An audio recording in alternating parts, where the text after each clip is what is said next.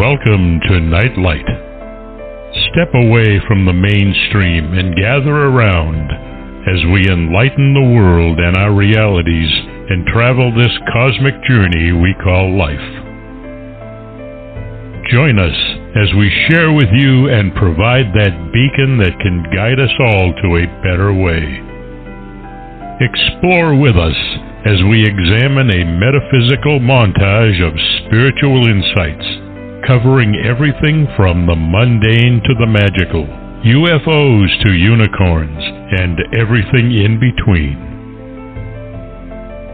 This is a time of awakening, of sharing and evolving, of spreading our wings and soaring on the cosmic breath of creation.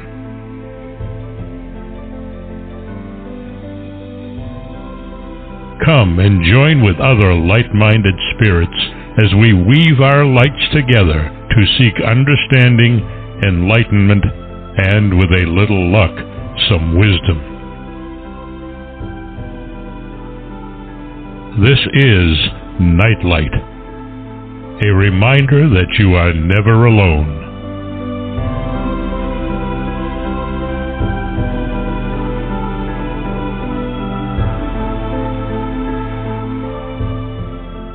Welcome to Nightlight, everybody. So glad you could join us here today.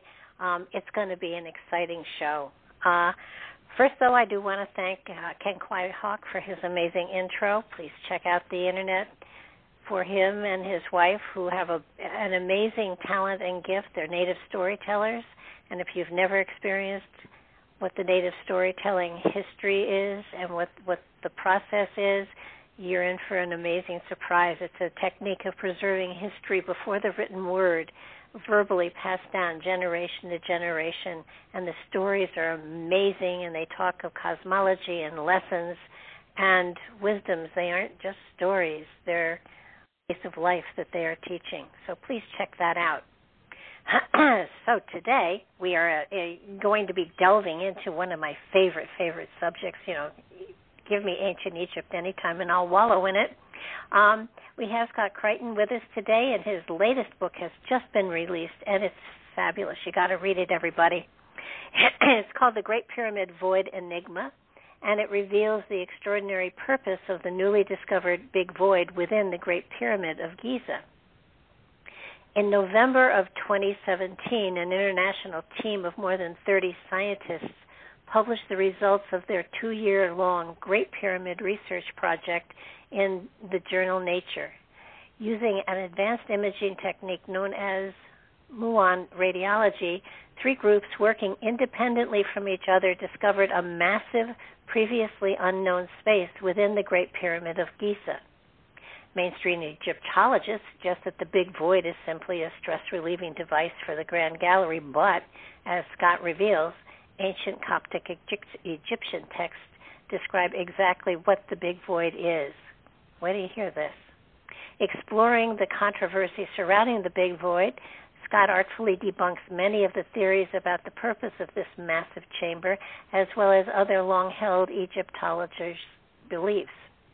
Analyzing the Coptic Egyptian texts and evidence from astronomy, archaeology, and other sources, he reveals how the Great Pyramid was built by Khufu as an indestructible recovery vault to help Egyptian civilization rebuild after a cataclysmic natural disaster, a rapid pole shift, and subsequent deluge predicted by his astronomer priests. And the key component of the recovery vault would have been the Hall of the Ancestors, a sealed safe haven containing the mummified remains of the Osiris kings, deceased pharaohs who would seek the benevolence of the gods to ensure Egypt's recovery from the disaster. Scott is an engineer whose extensive travels allow him to explore ancient sacred sites. He has appeared on many shows, including Ancient Aliens and Coast to Coast AM. He is the host of the Alternative Egyptology Forum and on AboveTopSecret.com, and he is the author of several other books, including The Great Pyramid Hoax. So I want to welcome Scott to the show. It's such a delight to have you here today. Scott, thank you for sharing your time with us.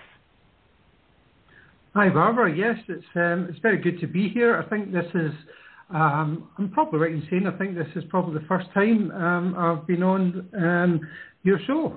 So, yeah, pleased to be here. It is the first, but trust me, there will be more.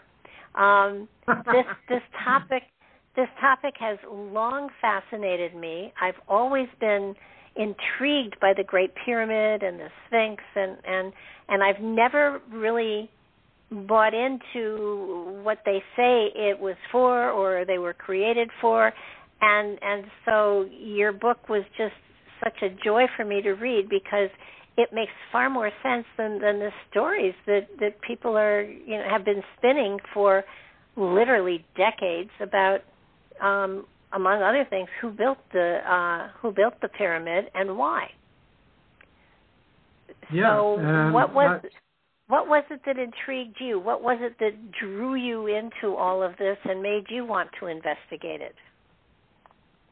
Well, I think probably, Barbara, much like yourself, I've always been, even since I was a small child, I've always been very much intrigued by the Great Pyramid, the last ancient or wonder of the ancient world.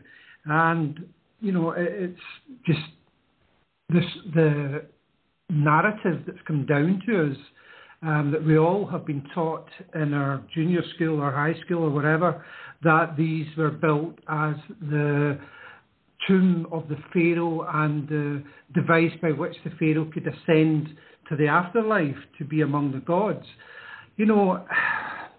That's what we've been taught. But there's a lot in history and there's a lot about the Great Pyramid which just simply goes against that particular idea. Let me give you just one small quick example, Barbara. The ancient Egyptian king was probably more important in death than he was in life, because in death, the ancient Egyptian king would intercede with the gods on behalf of the kingdom, the living kingdom. His job was to ensure the benevolence of the gods, to bring about the sunrise, to ensure that the Nile would flow, the winds would blow, the crops would grow. And, that was his job in the afterlife. So the kings had to be protected. The dead kings had to be protected. Now, if you are going to place your king in a pyramid that can be seen from about 20 to 25 miles away, that's not really protecting your king. What that's doing is, putting up a big beacon to every tomb raider in the land. Look, guys, here it is. Here's the booty. Here's the treasure. Come and get it.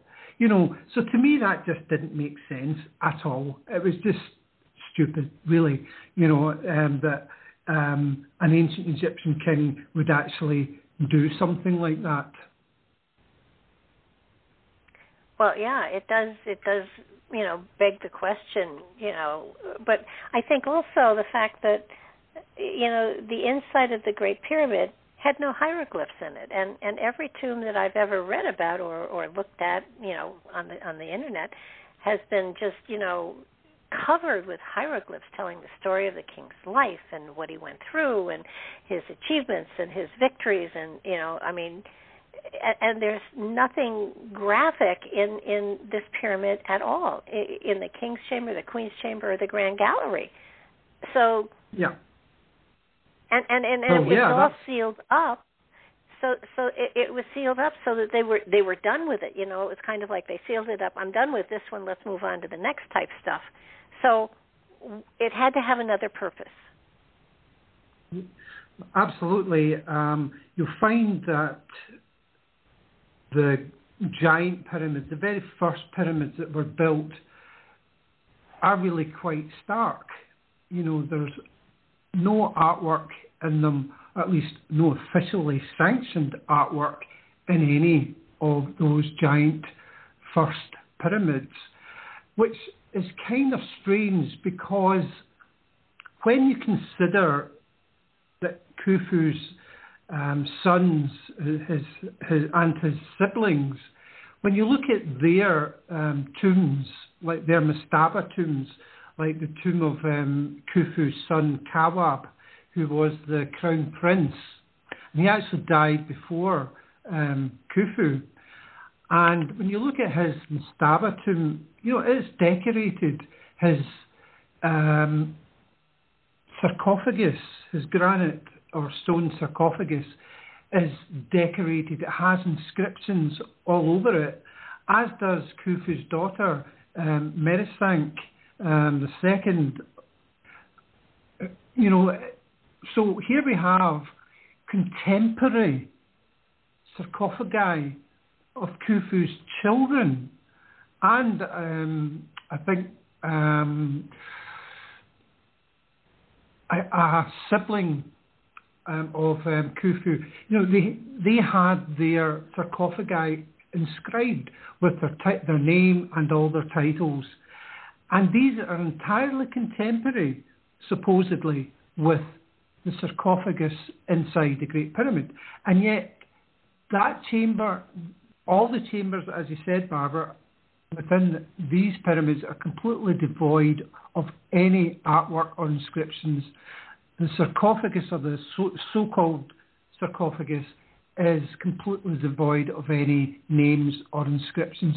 It's almost like these pyramids were from a different age, where they knew that there was little point in speaking or writing, in their language, because what they were doing was building, something, complete. It wasn't a tomb. It was a recovery system that they were building. So, and they wanted to communicate what happened, not using their language, but using the only universal language that there is, and that is mathematics and geometry. That is what they use to communicate their message, because there's little point in using, hieroglyphics or anything like that.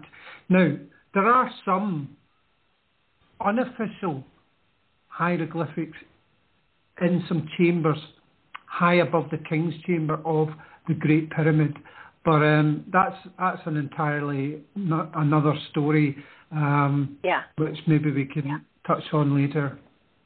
Oh, absolutely. But I think one of the other features too, they have found, certainly in the Valley of the Kings, those burial chambers were underground, and they've found mummies, and they found all sorts of wonderful antiquities there. But in the mastabas, and they found mummies in them. But did they ever find a mummy in any of the pyramids?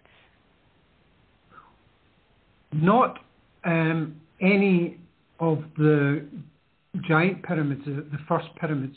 No mummy that's been identified as a king has been found in any of these pyramids.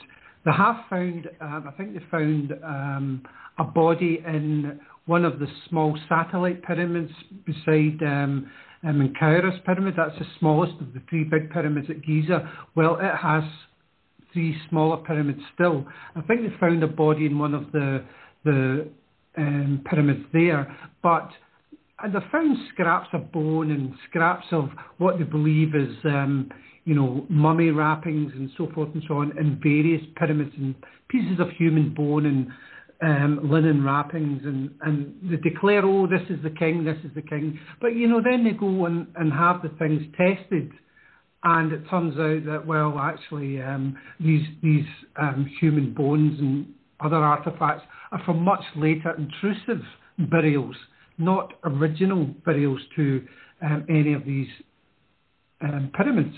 But there's a really, really interesting story, Barbara, about the second pyramid at Giza, the middle one. It actually looks like everyone, or not everyone, but a lot of people think it's the Great Pyramid because it looks like the tallest of the three pyramids, the one in the middle. It looks taller because it's in slightly higher ground, but the Great Pyramid is actually behind that in the distance.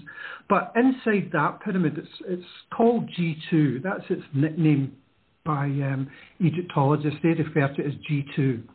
Now, in 1818, an Italian explorer by the name of Giovanni Belzoni.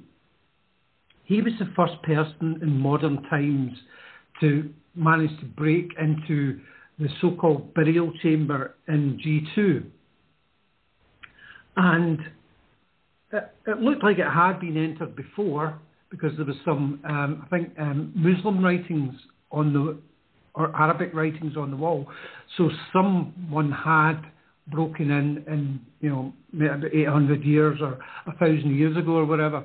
So Belzoni was in there in 1812, and he managed to prise the lid off the stone box, the granite box there. He managed to prise the lid off it. What do you think he found inside the box when they got the lid off, Barbara? Have a guess. What? I know what it is, so I read the book. Sure. Okay.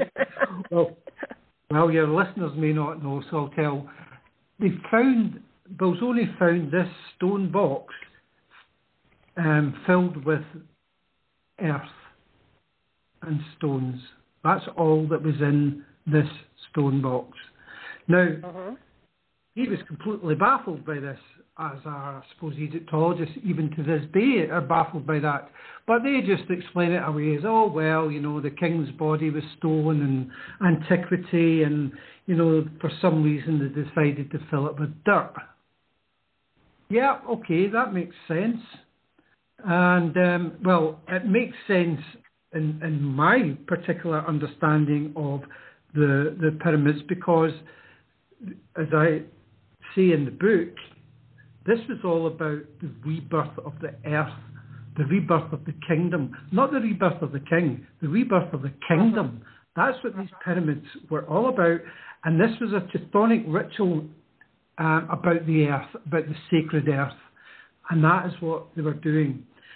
And you find, and here's the other curious thing as well, Barbara, you find it in later dynasties, the 5th, the 6th, the 12th and onwards.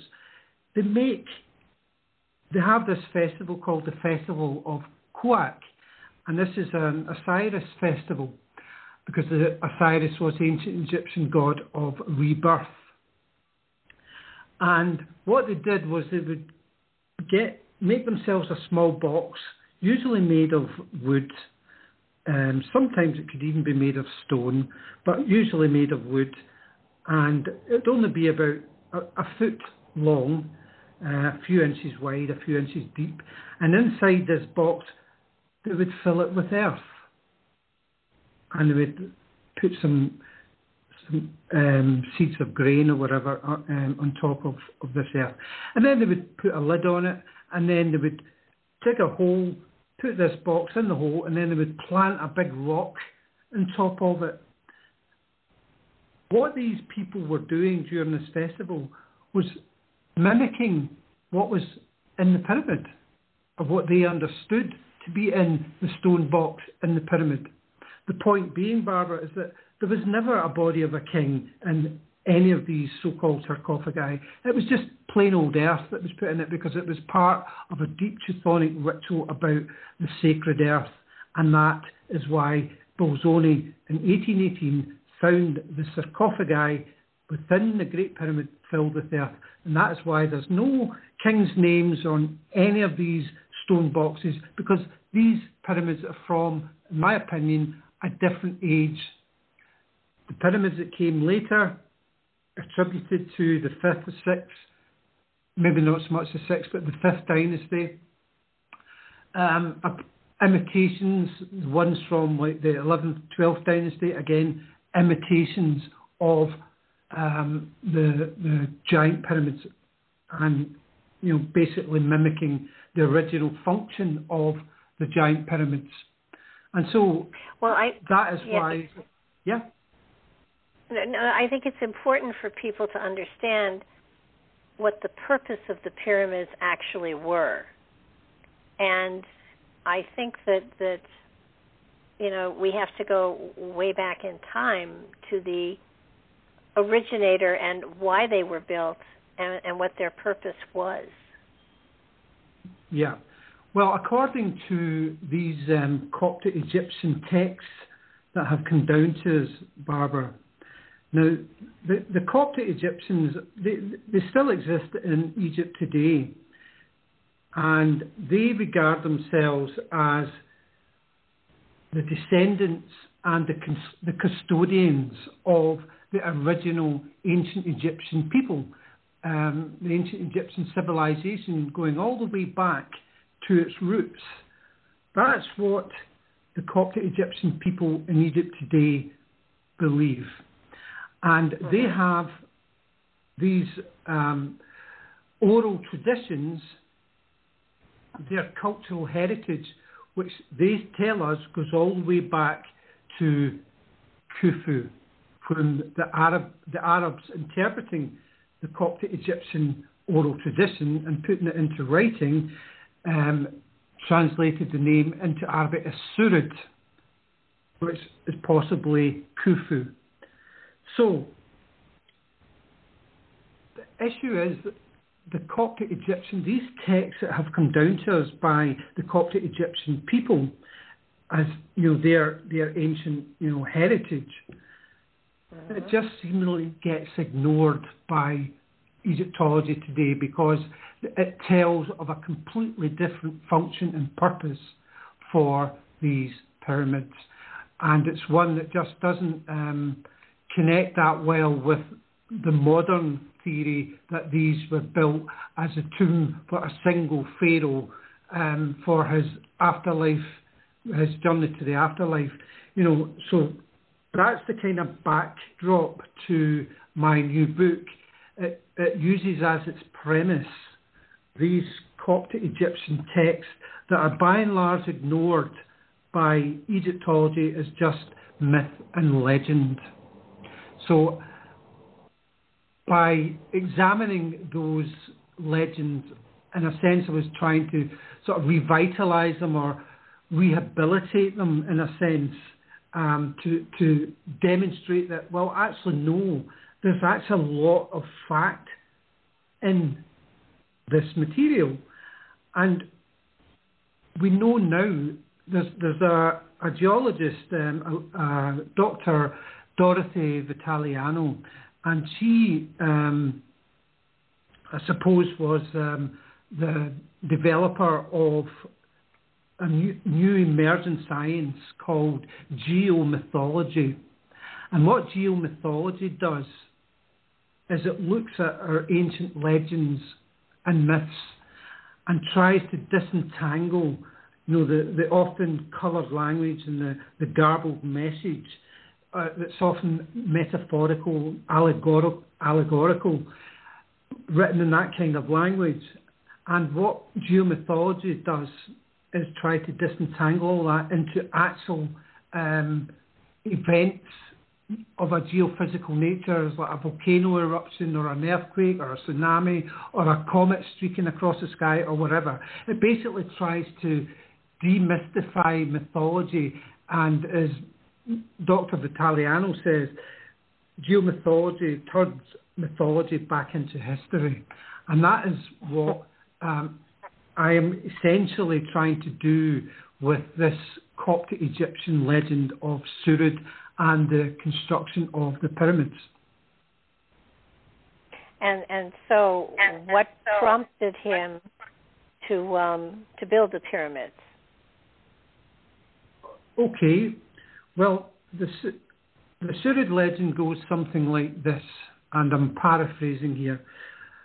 The king's priests, his astronomer priests, they observed that the heavens were changing.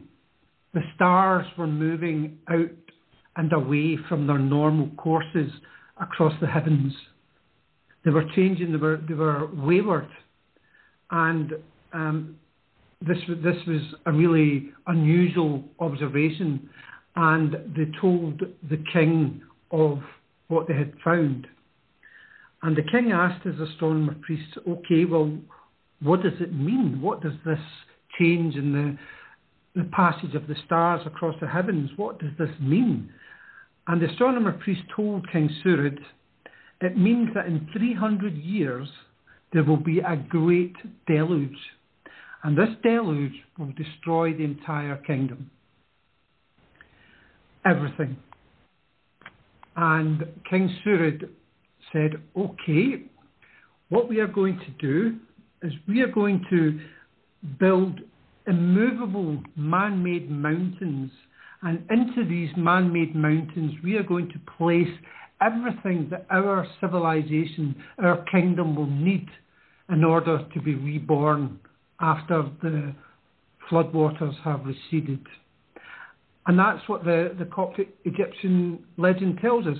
He placed all his treasures, or what he valuables, not necessarily gold, but valuables such as seeds and things like that would be extremely valuable.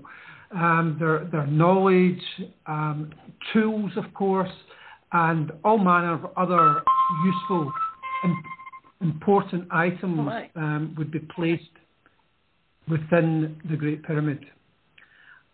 And also, the most important thing that they would place within the Great Pyramid would be Khufu's ancestors. That is what the legend tells us. Okay, so it was protective. It was definitely something to restart. Yeah. The entire country. Well, yeah, I mean, it had I suppose, very much a utilitarian purpose behind it, but also I would suggest an egalitarian rationale behind it also.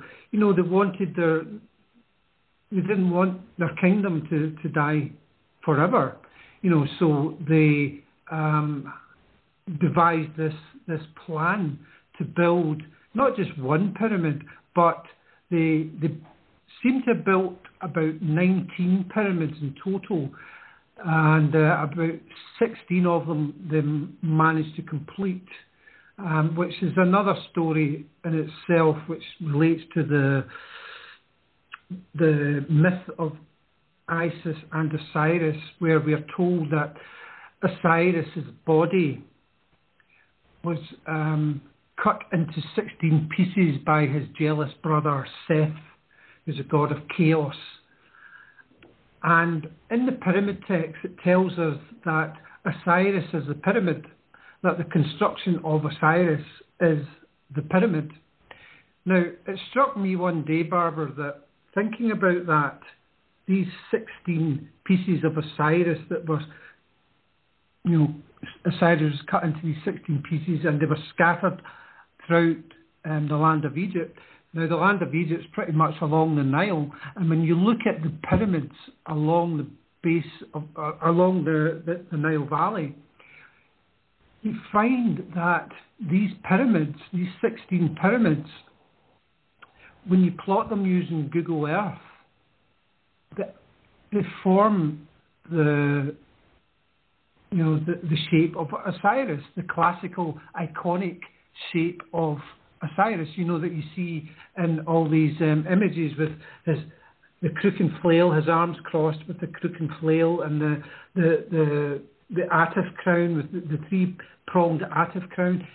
It creates that image on the ground in Egypt.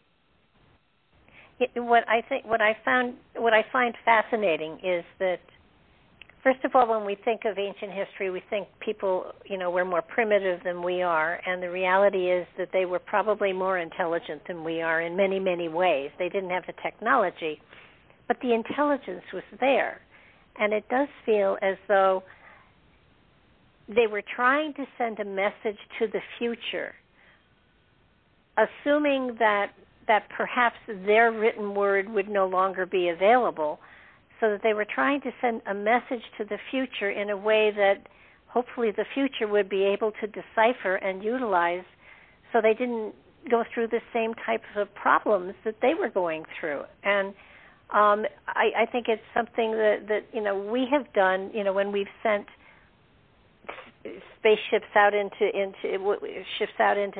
space. We didn't write anything in English or another language. We used it graphically. We tried to give information that could be hopefully deciphered by another intelligent race at some point in time, way in the future. And I think that the ancient Egyptians did exactly the same thing Khufu did with building the pyramids and placing them as they were placed. And modern technology has just not fallen into that. Let's understand, is there another purpose to this? It's almost like they were randomly placed and so that's it. Or they were meant to be some sort of pumping stations for the water for the Nile. But I love, what you've done with this story, because it does fill in an empty space of Egyptian history that 27 pharaohs. That's a long period of time that they fill in to expand the history of ancient Egypt. Yeah. Well, just to clarify, Barbara, this is actually the story of, it's my story, it's my book, but it's actually the story of the Coptic Egyptian people. This is their story that I'm, bringing forward and, putting out there into the public domain for the world to look at, because it's never really been taken seriously. No one's ever done this before, was take their oral history and get it out there and get people thinking about it. So I think this is probably one of the very few books that does that. But it does it from, the point of view of the big void, obviously, which is what we're discussing here tonight.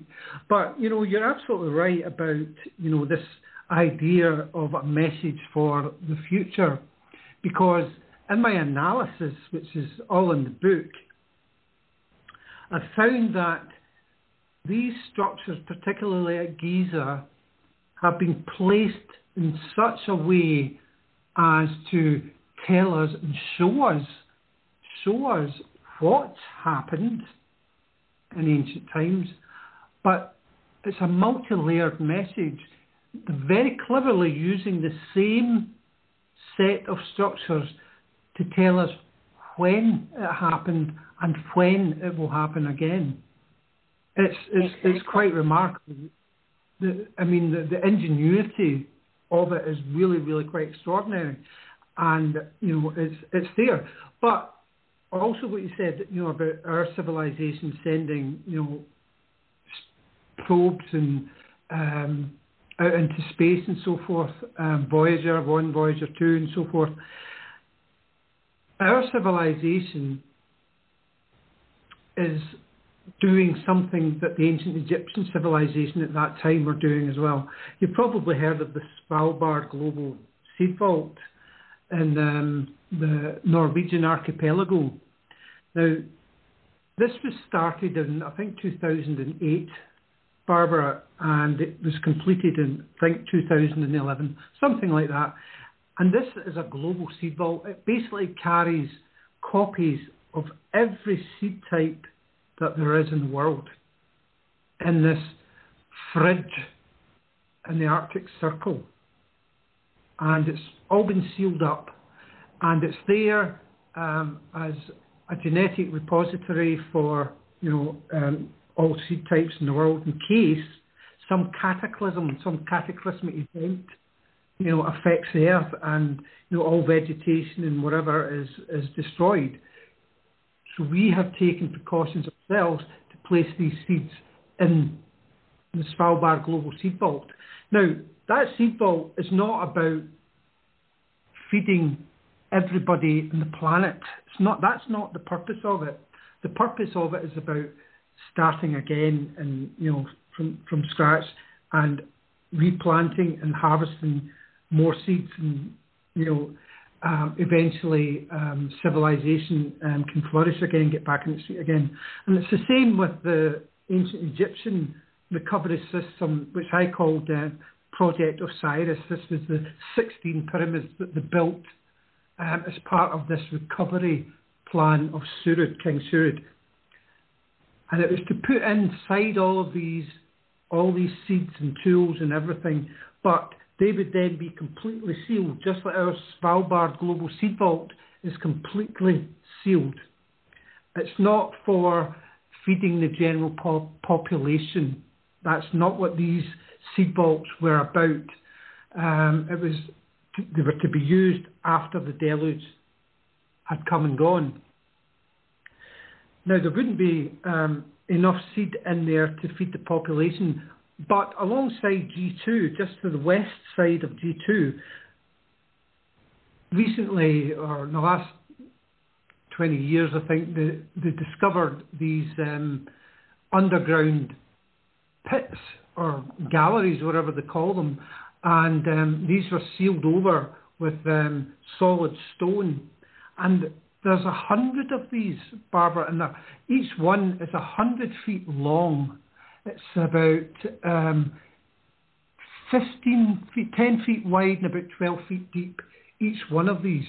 And there's 100 of them. And they were completely sealed, hermetically sealed, with stones on the top. And Egyptologists really don't know what purpose they served. Well, I know what purpose they served.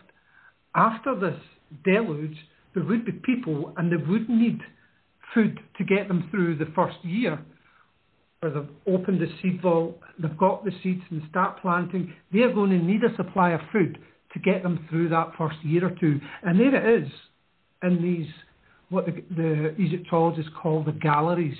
Now, to the west of G2 at Giza, and they're the storage capacity there is absolutely massive, and that, I suspect, was part of the plan. And also they had around the pyramids as well.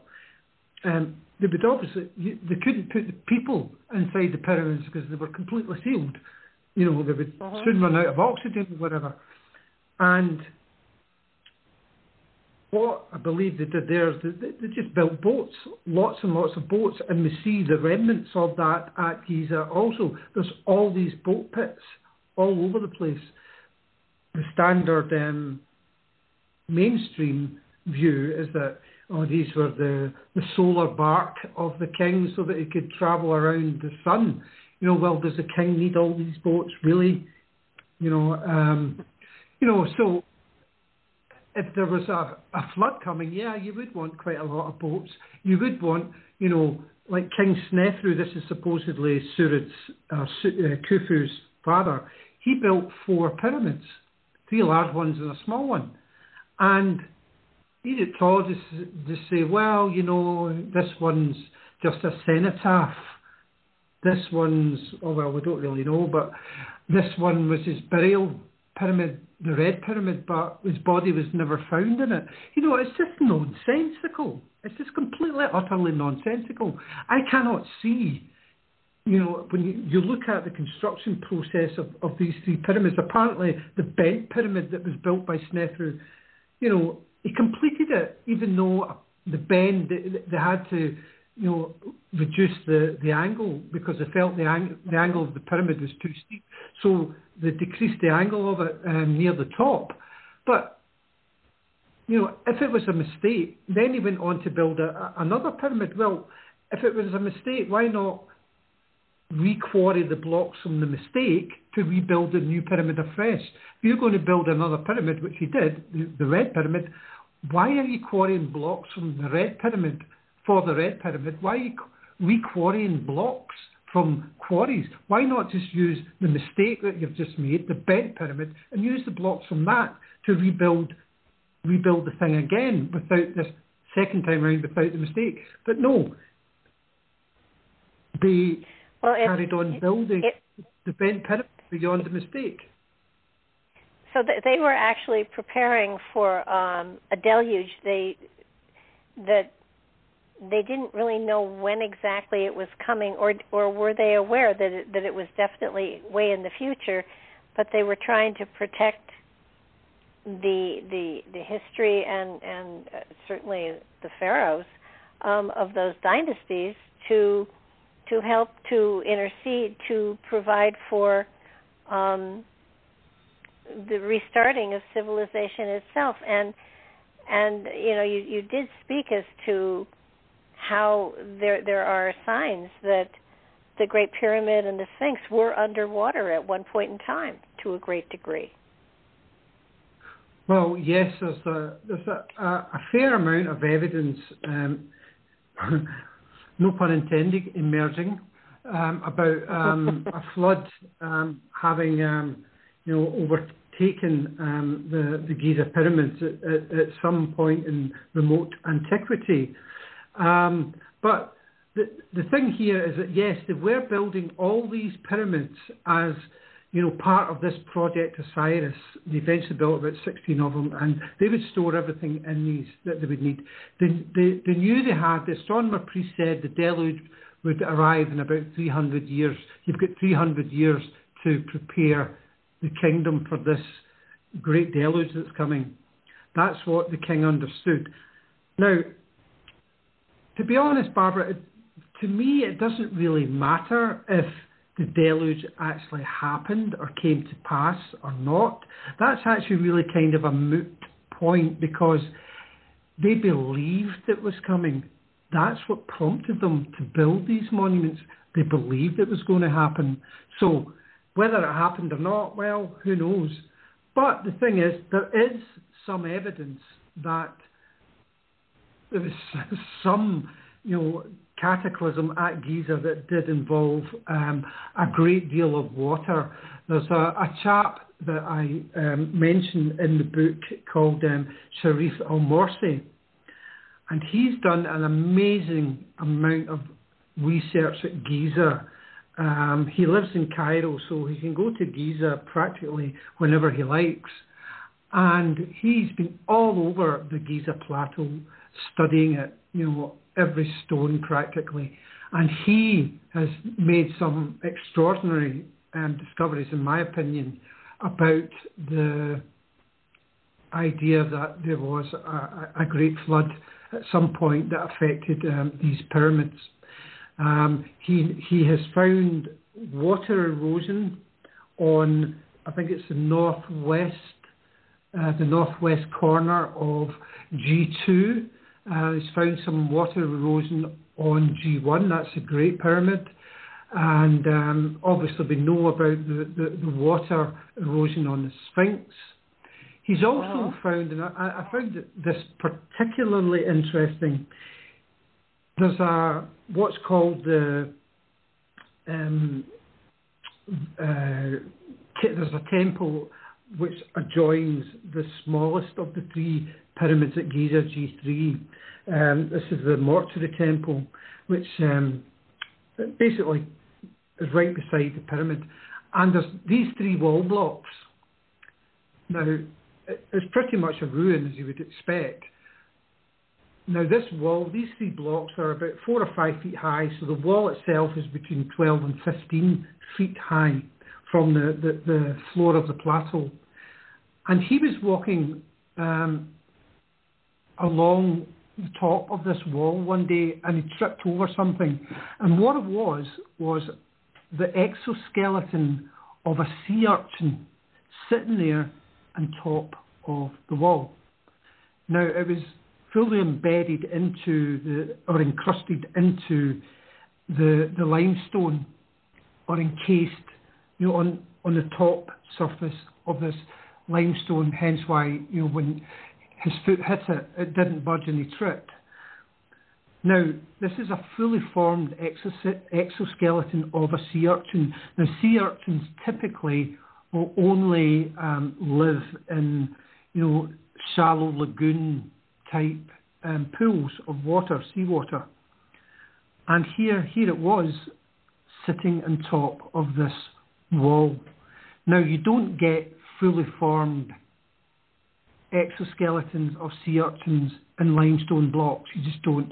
Limestone blocks are made of microscopic particles, not large exoskeletons of a fully formed sea urchin.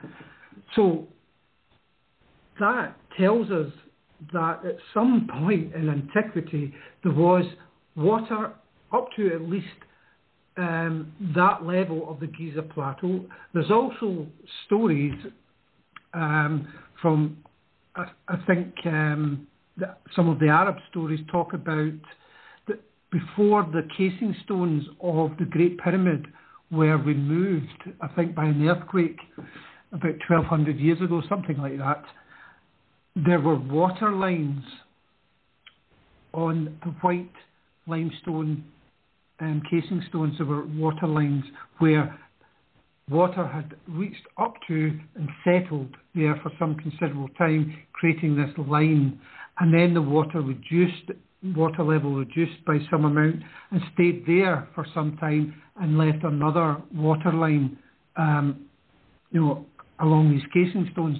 Now, unfortunately, we don't have the casing stones anymore because, as I said, they were dislodged apparently from the pyramid during an earthquake about 1,000 or so years ago. So, yes, there is, and then obviously there's the issue with the Sphinx, which Dr. Robert Schoch, as I'm sure you probably know, has examined in great detail over the last few decades or so. Oh, absolutely. Yeah, I mean, it's hard. It's hard to argue the fact that there had to have been water there. So in looking at the Great Pyramid, certainly with the current way of using X-ray, I mean, we recently in the last number of years, don't know how long it is, but LIDAR has been commonly used in many places to, determine what's going on the ground. And this new type of X-ray that you speak of was fascinating. I had never heard of it. You want to go into a little bit about that kind of X-ray that was used to sort of discover the Great Void, and how they developed it, because it's fascinating material. Yeah, it's just incredible. The technology, it's called muon tomography, or just muography for short. It was developed, I think, back in the 50s or 60s, believe it or not, and it's been used in places like examining the interiors of volcanoes or the interiors of nuclear reactors. It's quite an amazing technology, and it basically works kind of like an X-ray, as you said. Uses muons, which are sort of byproducts of cosmic rays coming through the Earth, and these muons can basically go all the way through stone, no problem. Just go right through it as if the stone wasn't even there. And scientists have developed this special film which can detect these muons passing through the stone. Now, the thing is, what happens is when the muons particles pass through stone, if there's a lot of stone, they slow down. If there's less stone, they go faster. And it's this difference that they can detect on this special film. It's kind of like an X-ray plate, if you like. And they place these plates all through the pyramid, the Grand Gallery, the King's Chamber, the Queen's Chamber, all in the accessible parts of the Great Pyramid. And when they eventually developed the film, they left it for I think a couple of weeks or so. There was 3 different teams, Barbara. 2 were working inside the pyramid with one type of muon experiment, another one inside the Great Pyramid with a slightly different muography experiment, and there was one outside sending these particles into the Great Pyramid from the outside. So these 3 different teams with different muography techniques all working together at the same time. And the thing is, when they examined the results, the films, they all correlated with each other. They all agreed that, yeah, there's a big space up there and we don't know what it is. Now, the problem is that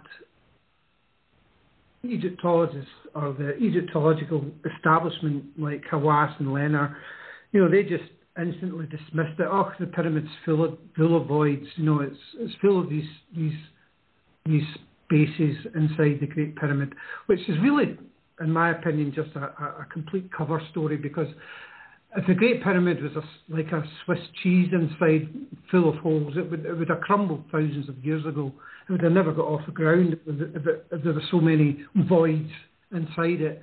But the thing about the technique of myography is that it aggregates the results, so that if it's just a small isolated space, it won't see it. If it's just a small isolated space, the myography technique just won't see it. But if it's a large space, it will see it. That's how myography essentially works. So what Egyptologists did then was they said, well, this could actually be, this myography technique, it could actually be detecting some kind of ghost image or reflection from the Grand Gallery, which obviously we know is there. That's what we could be seeing on this film, is just a ghost image of the Grand Gallery, which didn't seem probable, because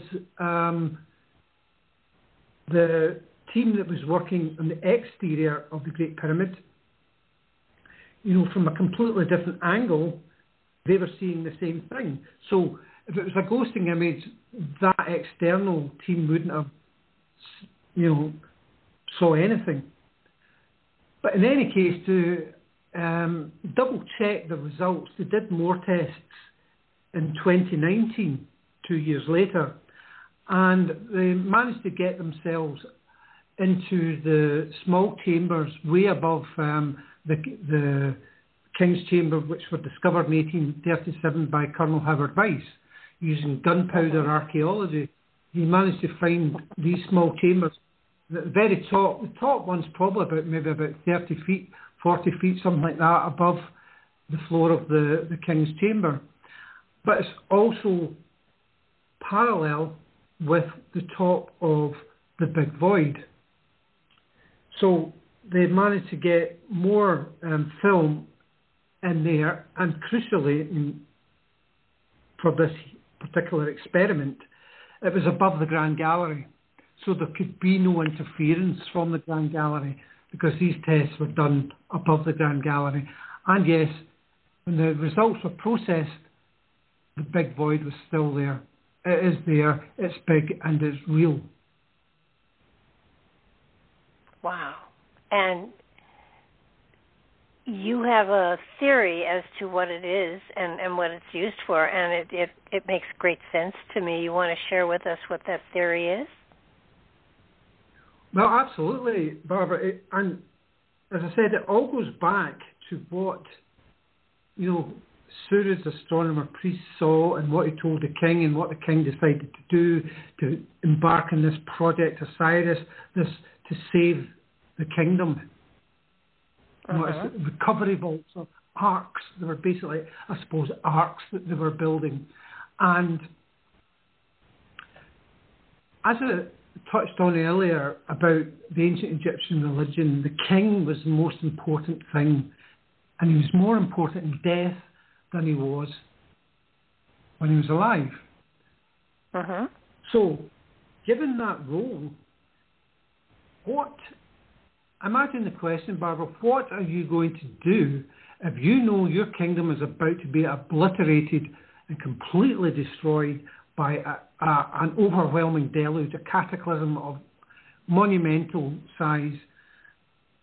What are you going to do with the bodies of these ancestor kings who are lying in their mastaba tombs or wherever? What are you? They're going to be wiped away. They're going to be completely wiped away and destroyed in this coming deluge. No question about it. And they were the most important thing about the whole recovery project.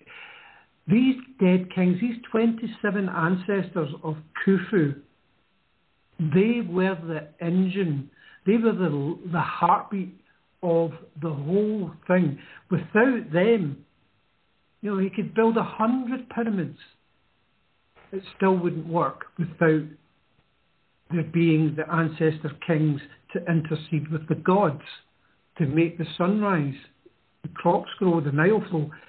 Without them, that couldn't happen, and everything would be destroyed forever. So you have to make sure, absolutely sure, that the most important thing you protect are these kings. This is why the ancient Egyptians, Barbara, this is why they mummified these kings, was because if the king's body decayed, he couldn't perform this function in the afterlife, because what happens is the king's soul, what's called the Ka and the Ba, and it leaves the tomb during the day and then it comes back again at night. It's eternal roost in the tomb at night. And if the soul of the king cannot recognize the king's body because the body is so decayed, then that king will die forever. And it will have a direct impact. This is what they believed. It would have a direct impact on the kingdom. The crops would fail. The Nile would be low. It wouldn't rise. It would bring cataclysm to the kingdom. So they had to preserve, mummify the king's bodies to stop them from decaying. That was the whole idea of it. So if you've then, on top of that, got this almighty cataclysm coming, my goodness, you're really up against it. You have to do something to preserve those kings from this almighty calamity that's just going to destroy everything. And so what they did was they placed the kings, just as the Saurid legend tells us, the Coptic Egyptian legend tells us, they placed Khufu's ancestors inside the Great Pyramid. And I believe that they will be found, 27 kings and their queens, inside the Big Void.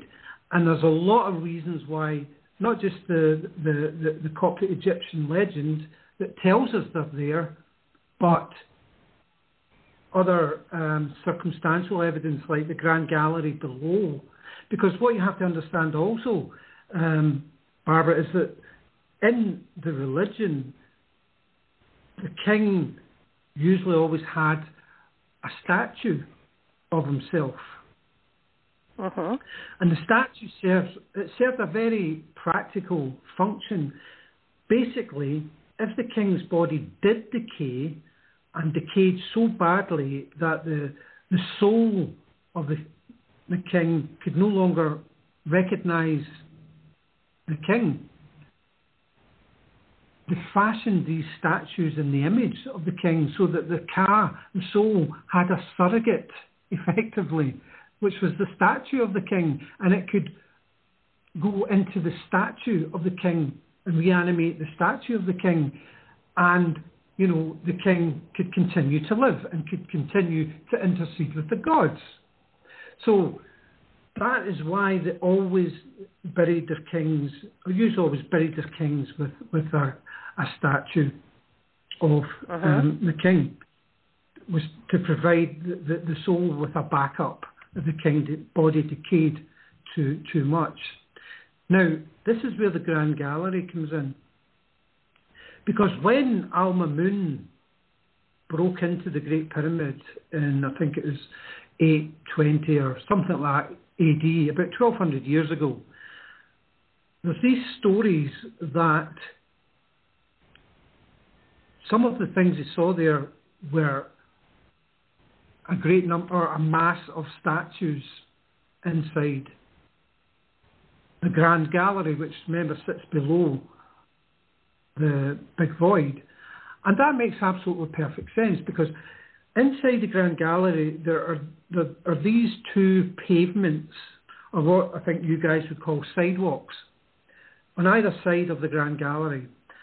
And in each of these sidewalks, there are these notches chiseled into the stonework.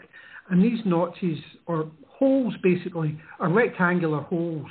They're about 2.5, 3 feet long and a few inches wide and several inches deep. And there's 27 of them on each side of the Grand Gallery, each side of it. And some of them are wider. You've got a shorter one, then a longer one, a shorter one, then a longer one, and on each side of this Grand Gallery. And that's because the smaller ones would have had statues of the queens. Now remember, the Grand Gallery and the larger ones, statues of the king. The Grand Gallery is sloped at 26.5 degrees. It's inclined at an angle of 26.5 degrees. That's why these holes are needed. It's to slot the base of the statue into these holes so that it wouldn't slide down the slope of the Grand Gallery. So they needed these holes. That's what these were. And just above the holes, there's holes in the wall as well, or small inset holes in the wall as well, to double secure these statues into the pavement and into the wall, so that they wouldn't slide down the sidewalks, as it were. And there's 27 of them. The sizes alternate, 2.5 feet, 3 feet, something like that, all the way up either side, 27 on each side. Small ones for queens, larger ones for kings. We know that Khufu had, going back to the very first king of the unified kingdom, King Menes, all the way to Khufu, there was 27 kings. You can check that in the textbooks if you want, but there were. And we find 27 statues inside or holes that would have held 27 statues of kings and queens, 54 in total. Now, if those statues were once there, that is another huge clue that above them, the original mummies of these kings, the original bodies, because remember, the statues are the surrogates, so the bodies must also be there. And they are in the big void. Wow. You kind of want to have them, drill a hole or something to see if indeed that is there. And unfortunately, with the way archaeology goes, even if they do find something, archaeology doesn't hand out stuff too easily. They, I don't know why, but archaeologists, don't seem to alert the press right away. They sit on material for a very great length of time before they actually release it to let people know what they've actually found, which is very frustrating. Has to be to you too. Are there plans to do some form of microscopic looking in there to see what's there? Well, I've heard that there are things going on. Now, that's unofficial. I can't confirm it, but I have heard it through source that they are drilling a small hole. That I was explaining about these chambers that Colonel Weiss discovered in 1837. The very top one has got this slanted gabled roof, like an inverted V-shape roof. And what they're doing is that roof is almost parallel with the big void. So between two of the slabs of that roof, they are drilling horizontally through the masonry towards the big void, a small hole, and is presumed to then feed through an endoscopic camera into the space to have an initial look to see if there is anything inside the space at all. And I think they are going to be in for the shock of their lives. Well, if they do indeed do that, I mean, wouldn't it be pitch black? I mean, there's no light in there, so they would have to have some sort of a light on the camera or something to be, because basically they're yeah. If you remember, Barbara, if you remember, do you remember the Huiplat rover which descended the shafts of the Great Pyramid? I think back in the 90s, and it had a small drill and a small light on the end of it.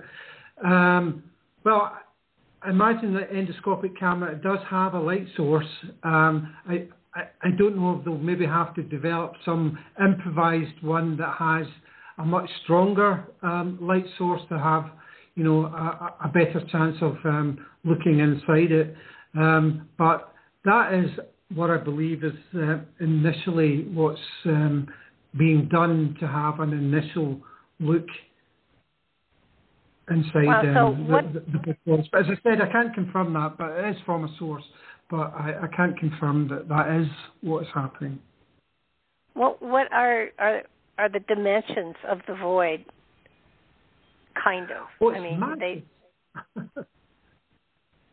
Yeah, it's almost the same dimensions, Barbara, as the Grand Gallery. Now, the Grand Gallery is about 25 to 30 feet high. It's about 10 to 12 feet wide, and it's about over 100 feet long. Oh my goodness! It's absolutely massive. So that space is there for a reason. And the thing I also find, which points to it being, they'll find the sarcophagi of the kings and queens, 27 of them inside that chamber, is because of the design of the Grand Gallery below. Because the Grand Gallery is actually designed as an arch. It's a corbelled design which basically tapers in gradually all the way from the ground to the ceiling. It gradually tapers in, so it's an arch. Arches are designed to be load-bearing. Yep, designed to carry great loads. Now, if you've got lots of granite sarcophagi up there in the big void, then you're going to need something like, an arch below it to hold all that weight up there. So that, again, is another indirect or circumstantial piece of evidence to show that, they're going to find something incredible inside this big void. I've often wondered about the four different chambers that are above the king's chamber. What was the purpose of those four different chambers? And they're short chambers. They're only a couple feet wide or tall. Well, yeah. These are what I call. There's five of them in total. The first one, Davidson's chamber, it was always open. It was always open since the construction of the pyramid, but no one ever knew it was there until about 1767, something like that, when a chap called Nathaniel Davidson, he was the British consul to Algiers. He noticed a bat flying out of a hole at the top of the Grand Gallery. Now, when I say the top, I mean the top end of the slope, but then 30 feet up on the wall, the side of the wall, he noticed a bat coming out of a hole there. So he went up to investigate and have a look, and he noticed there was this space. Now, the space is about the channel to the chamber is about 2 feet square. So he managed to crawl through this tiny channel into what is Davidson's chamber, and it's filled with bats and bat dung, and it must have been a horrible experience. But anyway, these chambers are about 30 feet long and 15 feet wide, but they're only about 3 feet high. So you have to literally crawl your way through them. You can't walk upright at all in these chambers.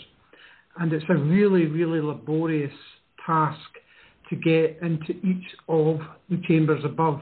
They were discovered, the chambers above Davidson's were discovered by Colonel Vyse, 4 of them, which I call or refer to them as the Vyse chambers.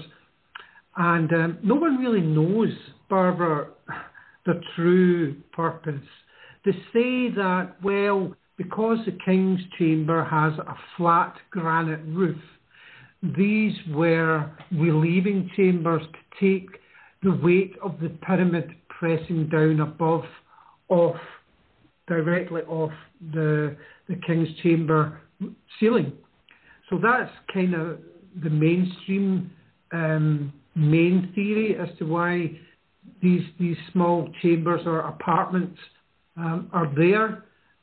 But, you know, when you look at, for example, the Queen's Chamber, which is much further down the pyramid, it's just got a simple vaulted roof with none of, as far as we know, none of these what are called relieving chambers above.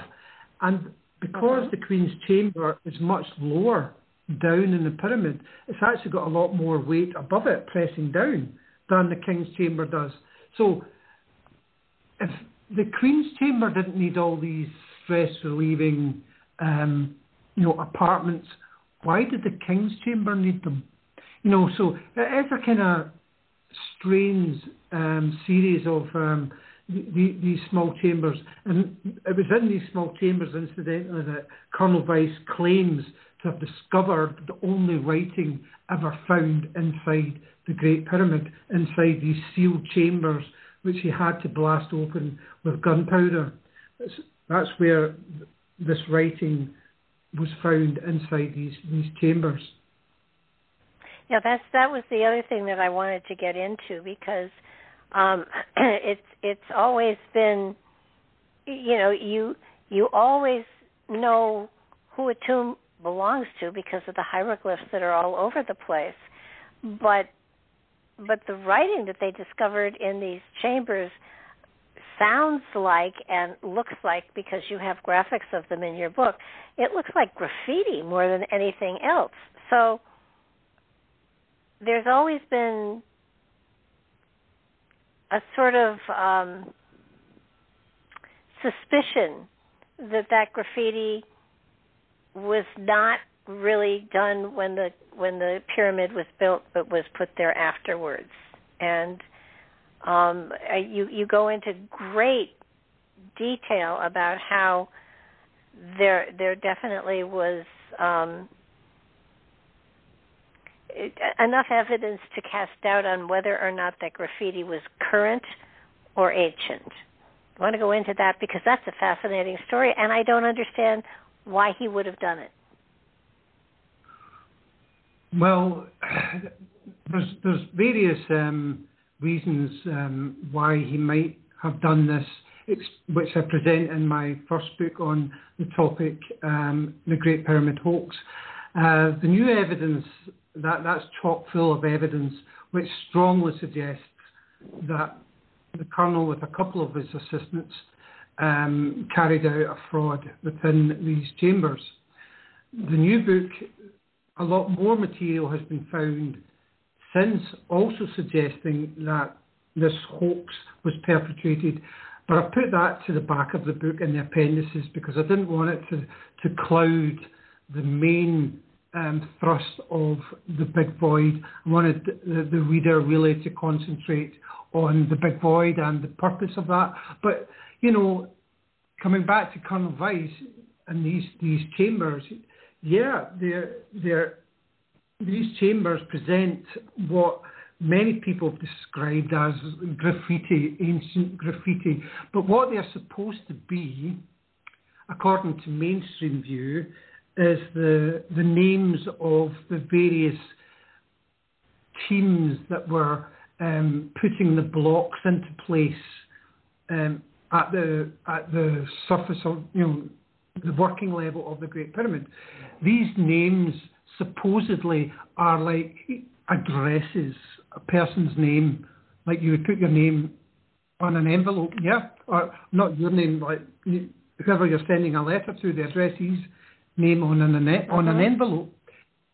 That's essentially what Egyptologists are saying these names are. They're like an address, because each different teams worked at the working level of the pyramid, so they had to ensure that the right blocks cut at the quarry ended up in the hands of the right team to go into the right part of the wall of a particular wall.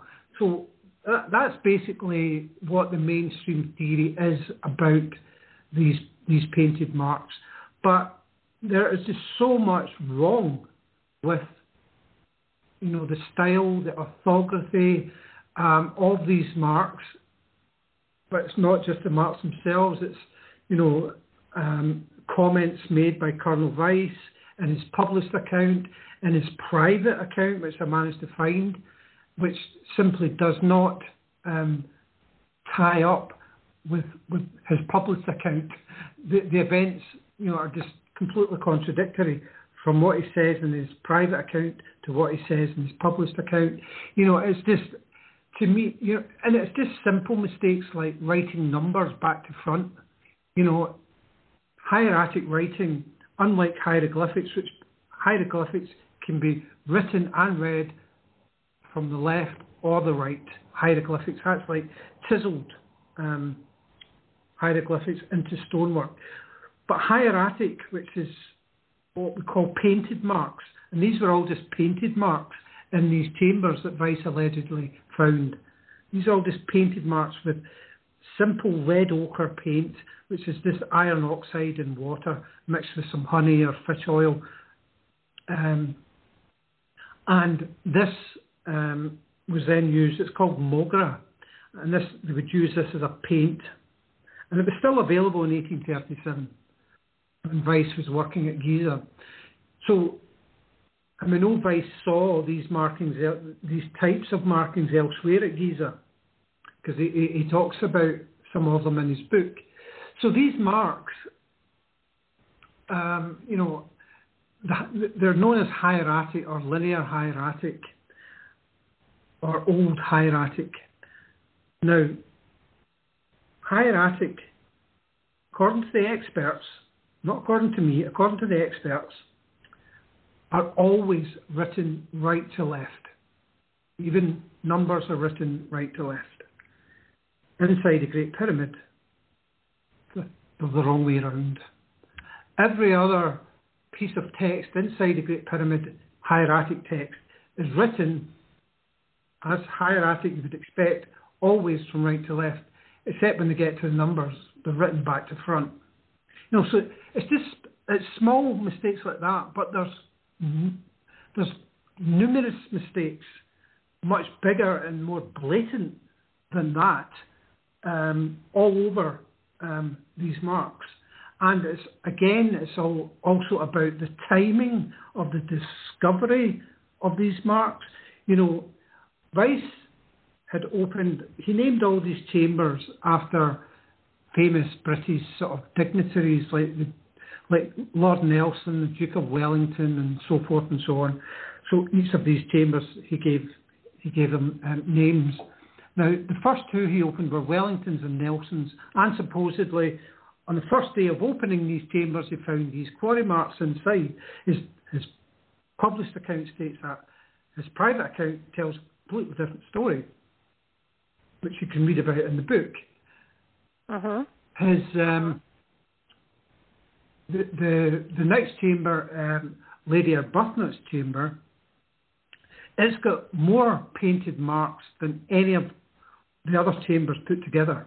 There's about 120 painted marks in this chamber. Now remember, Weiss has already opened two chambers and supposedly already discovered painted marks on the walls of these two chambers below. So he's now in his third chamber.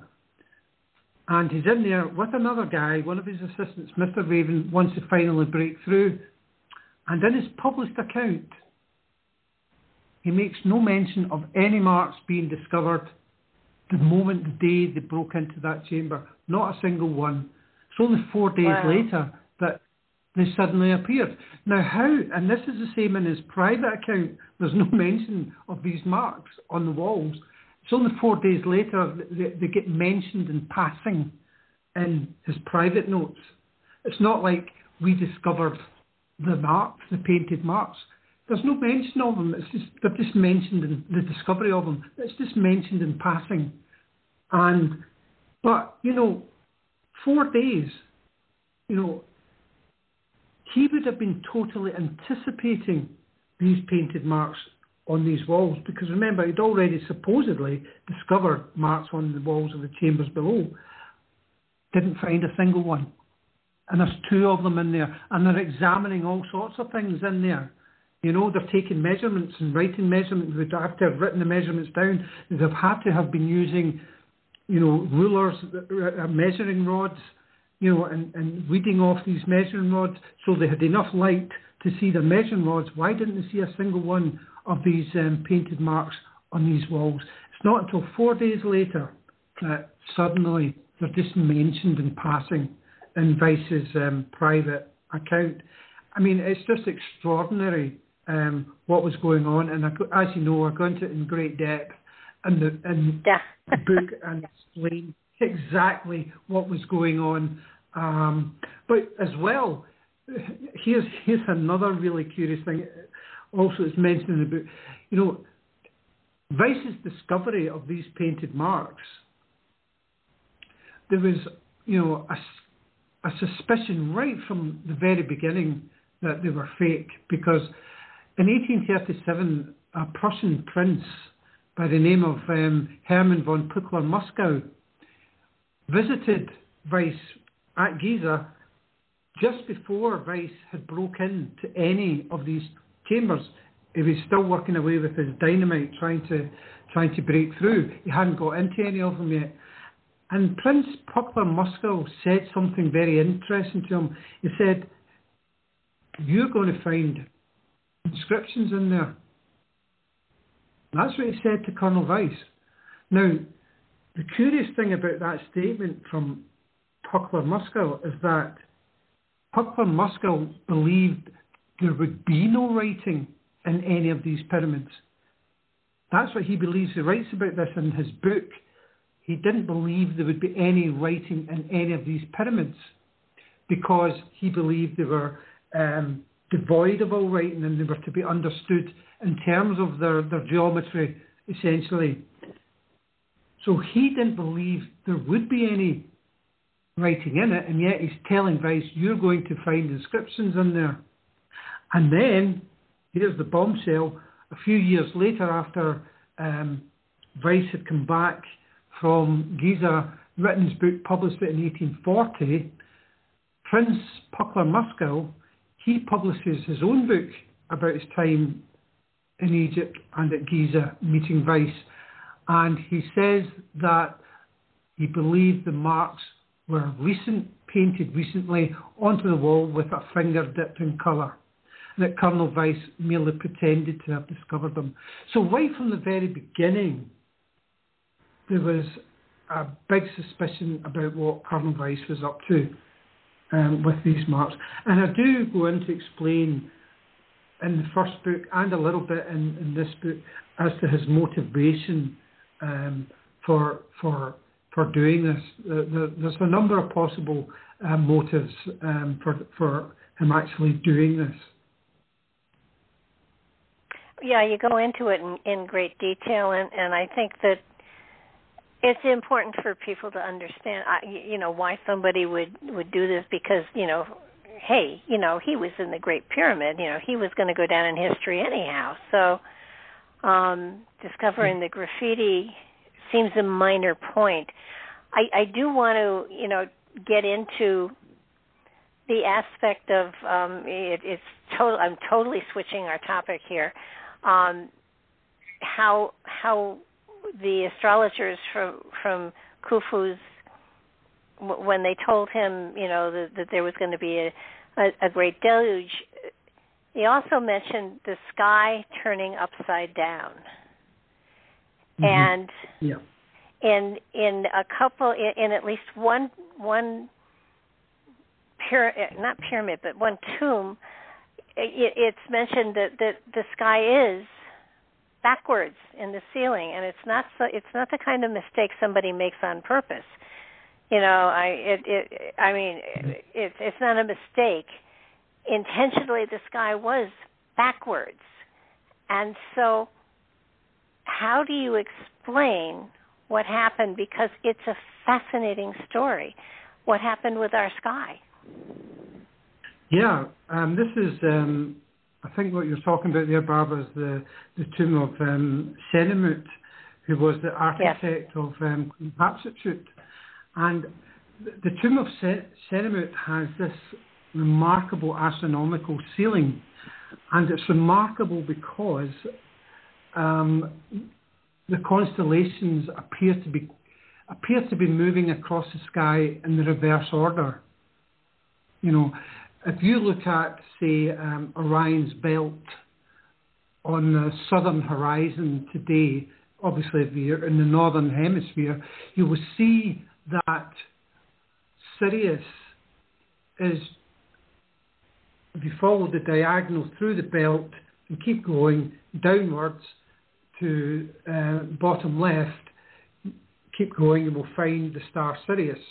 That's the easy way to find Sirius in the skies. Look at Orion's belt and follow the diagonal of Orion's belt downwards, and you'll come to the brightest star in the sky, which is Sirius.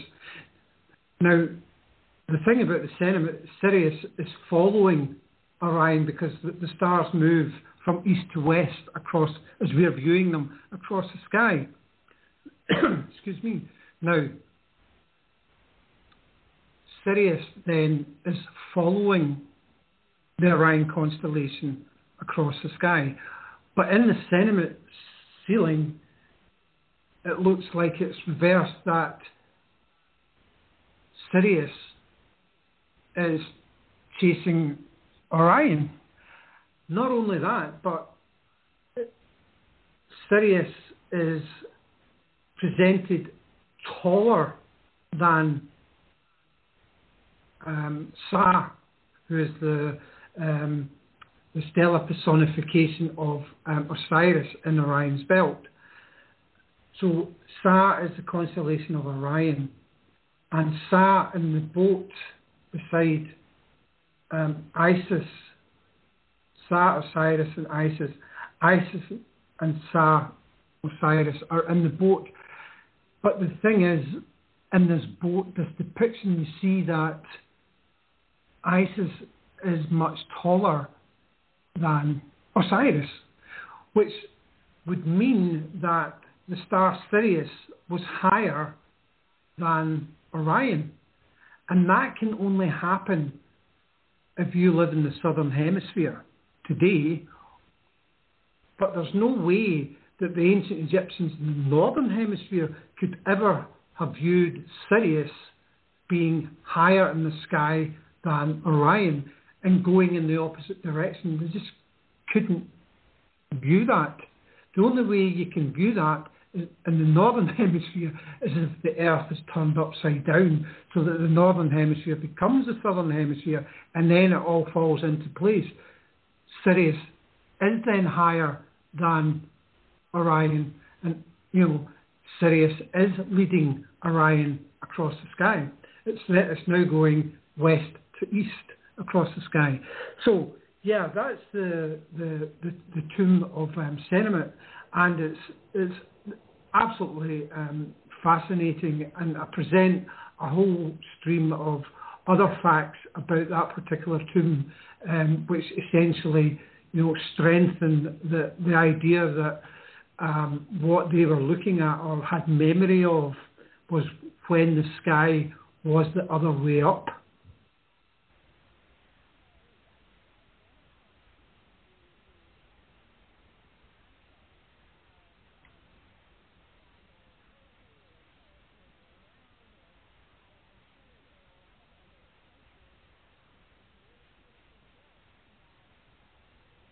I'm not hearing anything, Barbara.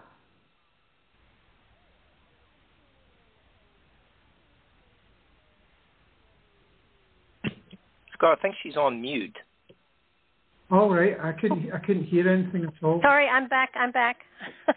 I've seen this in a number of other places where they have talked about the sky going crazy or the stars being upside down, or so that this is something that has been notated in other places as well, and so is it a possibility that the Earth does turn upside down from time to time? Well, many of our ancient traditions tell us exactly that. Yes, it does.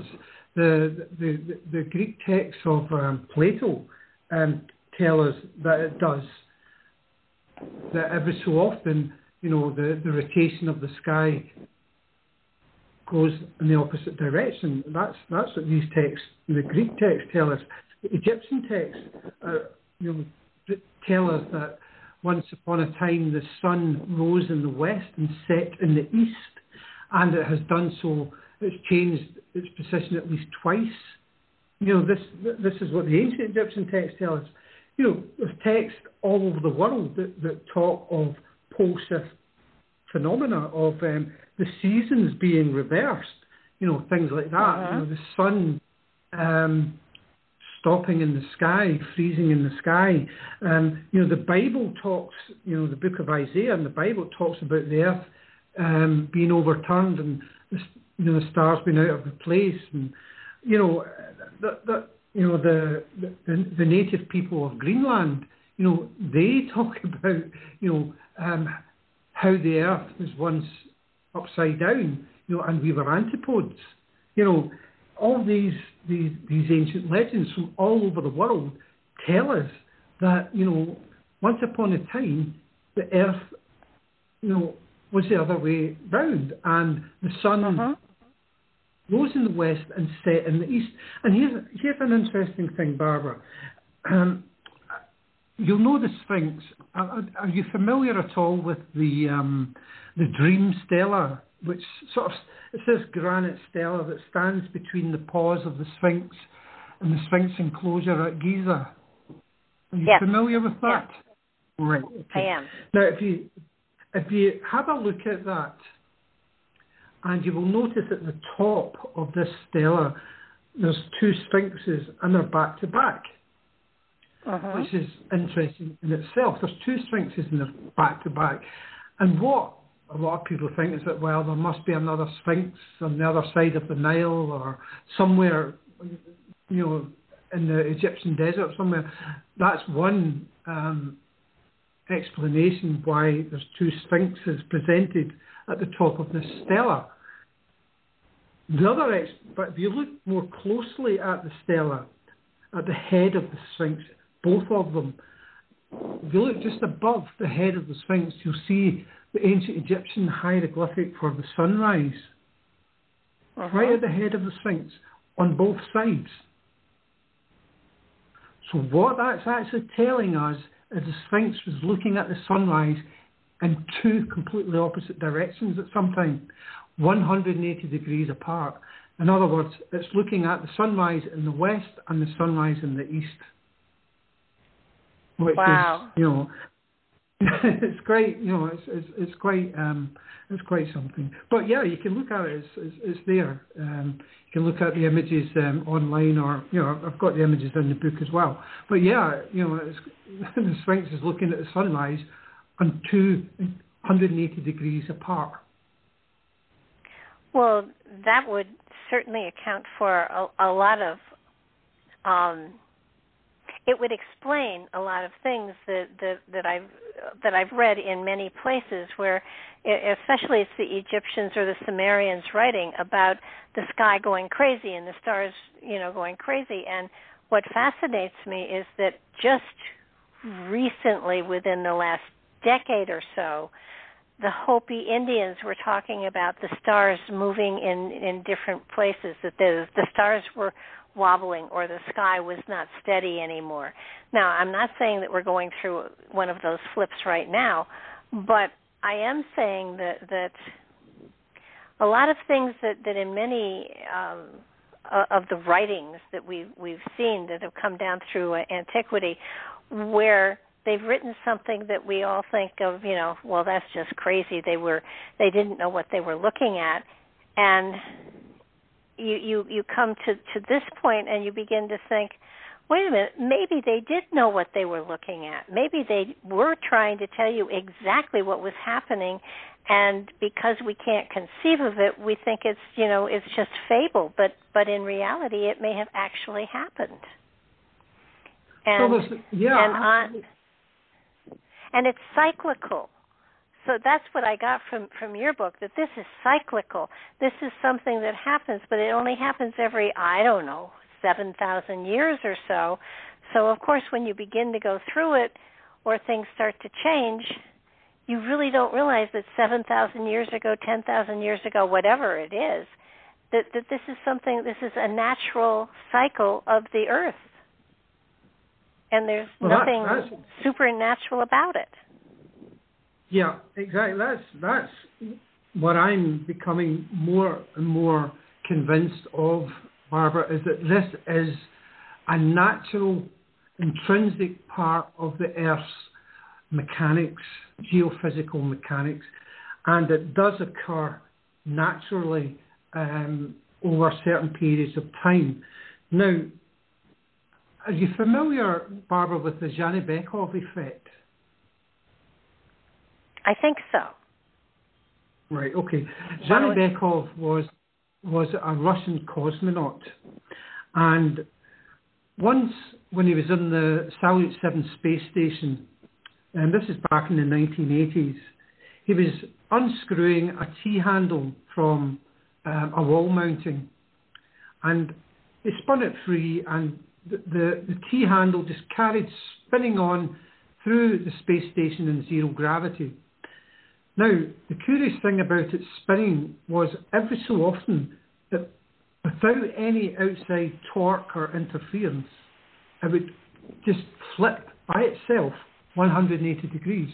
And then it would carry on like that, and then another same interval, it would flip 180 degrees again, and then it would carry on. Same interval, it would flip another 180 degrees. And it carried on like this through the space station. Now, this was like absolutely stunning, and it was such a controversial discovery that the Russian government kept it secret for 10 years until they understood what was going on, because they were concerned that, well, if that can happen and it just happens by itself, maybe this happens to the Earth. So it turns out that what it's called is the intermediate axis theorem, or the tennis racket theorem. That's what we know this theorem as today. But the mathematics of it were actually worked out back in, I think, the early 19th century.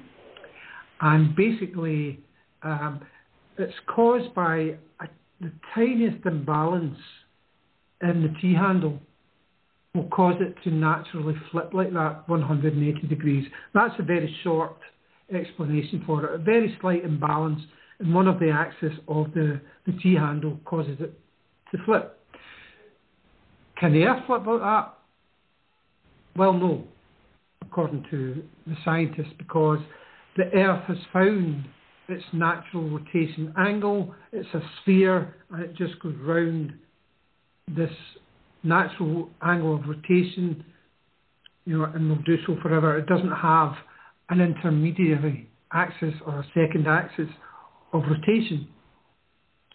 But that's just now. If something hit the Earth, like say a comet, say 12,000 years ago, like the Younger Dryas comet impact theory, which suggests that a comet impacted Greenland somewhere between 12 and 16,000 years ago. That would then, the impact of that would cause a slight wobble of the Earth.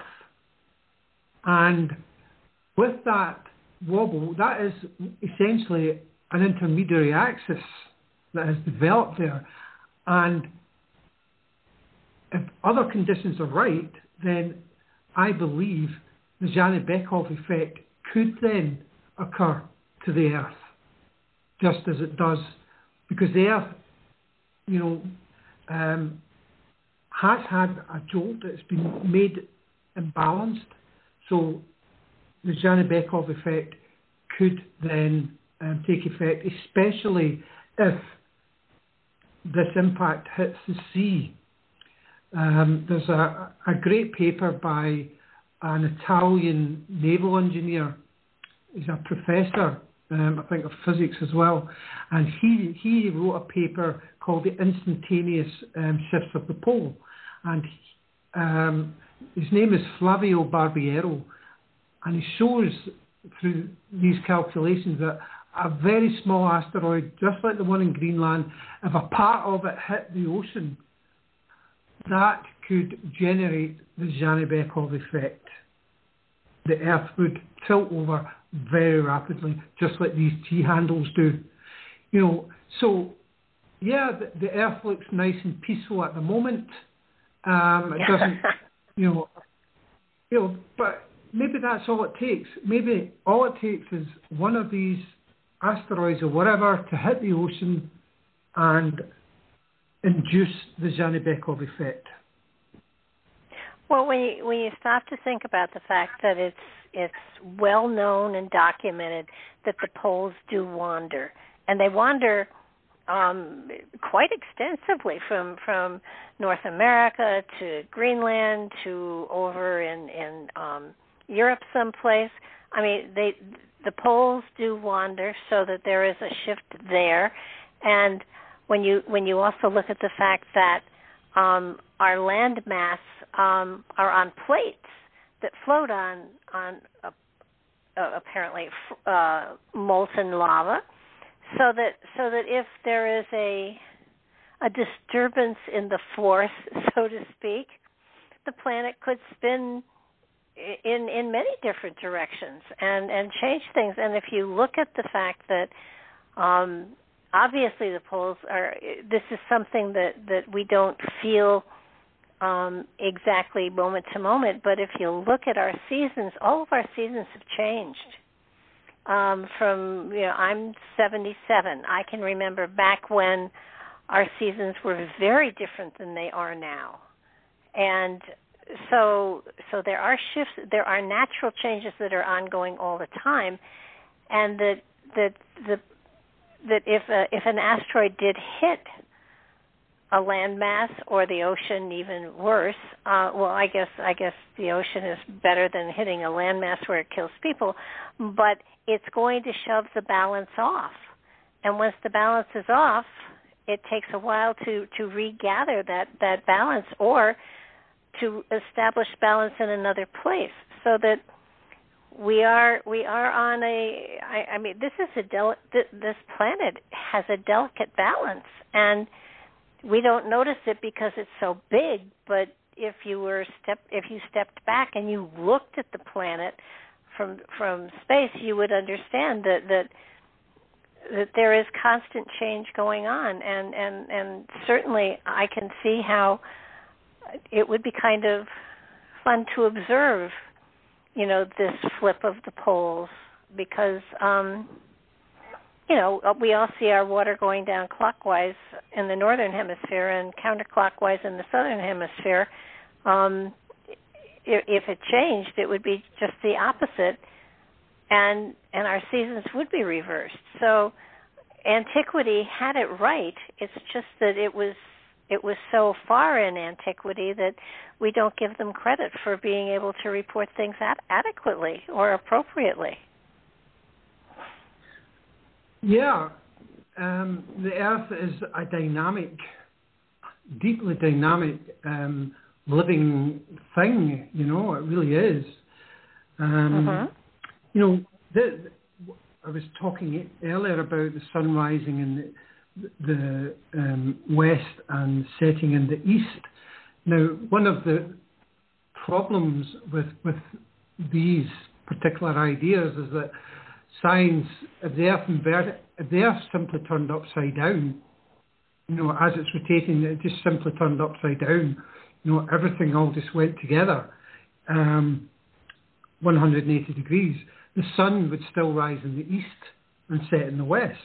So that's one of the reasons why, scientists and other, historians or whatever, they don't give much credence to these ancient texts which tell us this, that, well, the sun actually rose over there, not over there, because science believes, well, for that to happen, the Earth would have to slow down, stop, and start spinning the other way, which, given the laws of physics, that just is not going to happen. It can't happen. But there's a chap called Peter Warlow. He's a physicist, and he wrote this really incredible paper in the 1980s, and presenting his theory called the tippy top. And this theory basically was also to do with the magnetic pole as well as the geographic pole, which are two different things. And the magnetic pole can vary, or currently varies from the geographic pole, I think by about 11 degrees, and it moves. The magnetic pole moves over the plate very rapidly, all over the place. Even now, it's kind of doing that. But the geographic pole remains fairly constant, remains fairly steady. Now, what Peter Warlow discovered was the tippy top, what he calls the tippy top theory. Now, if you have a tippy top is like a kind of, it's kind of like a mushroom, yeah? And you spin it by the stalk, you hold the stalk and you just spin it really quickly and let it fall on a table. And it'll land on its head and it'll keep spinning on its head. And then gradually it tilts over, and then gradually it pops up onto the stalk and is spinning on its stalk, which is quite remarkable. But there you go, to observe that actually happening. But the really interesting thing about the tippy top spin is the fact that when you spin it initially, it goes in a particular direction, and then when it flips over, it still spins in the same direction. Which is remarkable, because if that happens, it's still spinning in the same direction with it now upturned. That means west will have the sunrise and east will have the sunset. What Peter Warlow effectively showed is that the Earth's rotational axis can effectively be decoupled from the mass of the Earth, as it were, and the mass of the Earth can rotate through the axis and keep rotating, but end up like the tippy top on its head, but spinning in the same direction. It doesn't need to stop and start and go the other direction. It just keeps spinning in the same direction. But because the axis hasn't tumbled with the Earth, the axis stays fixed. It doesn't tumble over with the Earth, which means the Earth, when it's tumbled over, is still spinning in the same direction as it was when it was upright, but now the sun will rise in the west and set in the east. And Peter Warlow did the physics for this and showed how it works. And there you go. Maybe the ancients weren't so crazy.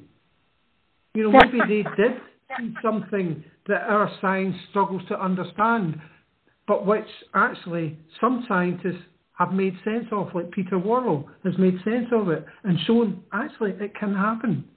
And the ancients tell us it happened. And we would be really, really, really dumb, in my opinion, not to start to listen to them. If we don't listen to these guys, maybe there's something there really, really profound that we are missing. Well, that's a concern. There absolutely is. No, I think there absolutely is, and I think that's one of the things that I love so much about all this.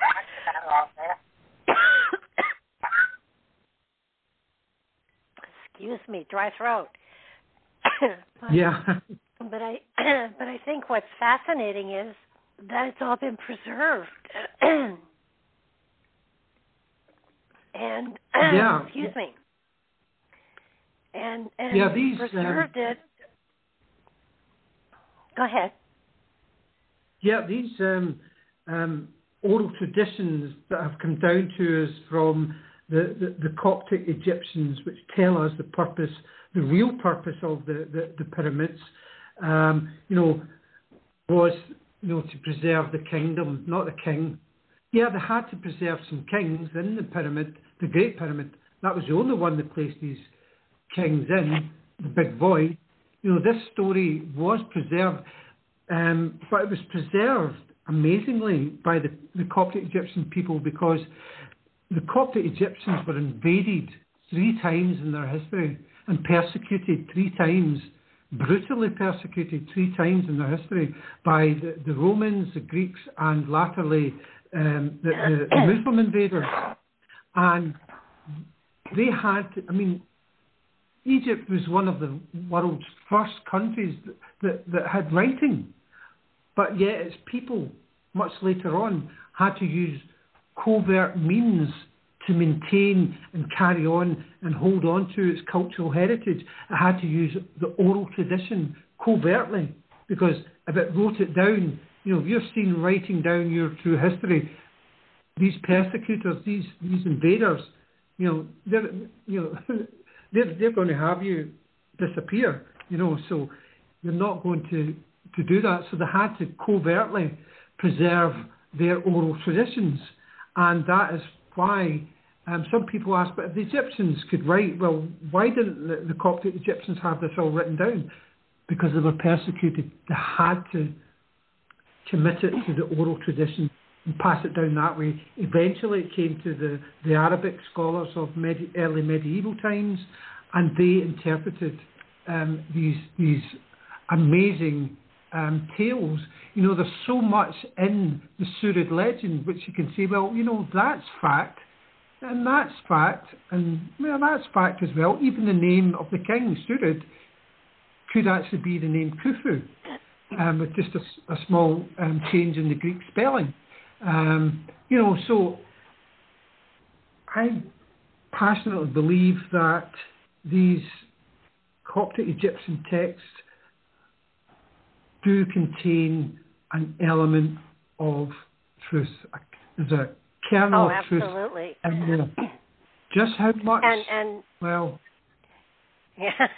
Well, you go back to 2,000 years ago when they were putting the Bible together. Once they put it together, Constantine ordered all of the other texts that were out there destroyed. So there was no competition for the history that he was recording. So it absolutely does seem that it is something that has gone throughout time. That what is it they say, that it's always the victorious write the history. And I think that that's definitely a case here. I mean, just look at what the Romans did to the library at Alexandria. They burned it all. Yeah. They didn't want any of those texts to survive. And I don't think it was because they wanted to change history. I think it was because they were just stupid. But but any way you look at it, they burned the library, and we lost thousands of years of history. So recovering it as best we can is really the best way to go. And the oral traditions, like I said at the beginning of the show with my intro, the man that did the intro is a native storyteller, and that's how they preserve their history and their cosmology. And I think you've got the same thing with the Coptics. I just noticed our time, and we are definitely bringing this show to a close. And I have to thank you so very much for all of your information. Your book was fascinating, and I'm going to have to now pick up the other books and read them too. So I will have you back for sure. Well, that sounds good, Barbara. I've thoroughly enjoyed my time here this evening with you, explaining all my thoughts and ideas. I have no way, in any way, explained everything that I have come up with and put in my previous books. So, there's a whole ton of stuff there. I haven't even touched, for example, on the fact that the pyramids at Giza themselves show this pole shift event. They absolutely show this pole shift event. So it's just, that's why, one of the reasons why the placement of those pyramids at Giza, the smaller, the two sets of three pyramids, categorically show this pole shift event, categorically show the Earth tilting over, as does the two sets of shafts in the Great Pyramid. That shows the very same thing, the Earth turning over. So, I mean, I haven't even touched on any of that this evening. So, yeah, there's a lot more to read in my books. Oh, yes. Well, I didn't want to give it all away, but it's so fascinating to me that it shows how very aware and intelligent the ancestors were, that they were trying to send a message forward in time, and it's taken us this long to become intelligent enough to understand the message that they left us. I would anticipate they thought we were smarter. We would be smarter than we turned out to be, I guess. Well, I think, Barbara, I think that obviously also this message, they didn't want it interfered with by writing. It's a mathematical, astronomical message that they left for us to interpret. That's why they deliberately didn't want any writing anywhere, because that would just distract us. That we would be too focused on the writing. Oh, what does that mean? What does that mean? What does that mean? And we would miss the big picture, the big astronomical, mathematical message that is right there on the ground at Giza. That's a really good point.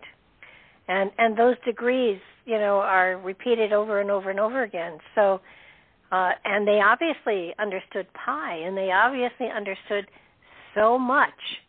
And I think the one thing that you bring out that I do want to point out is that because of the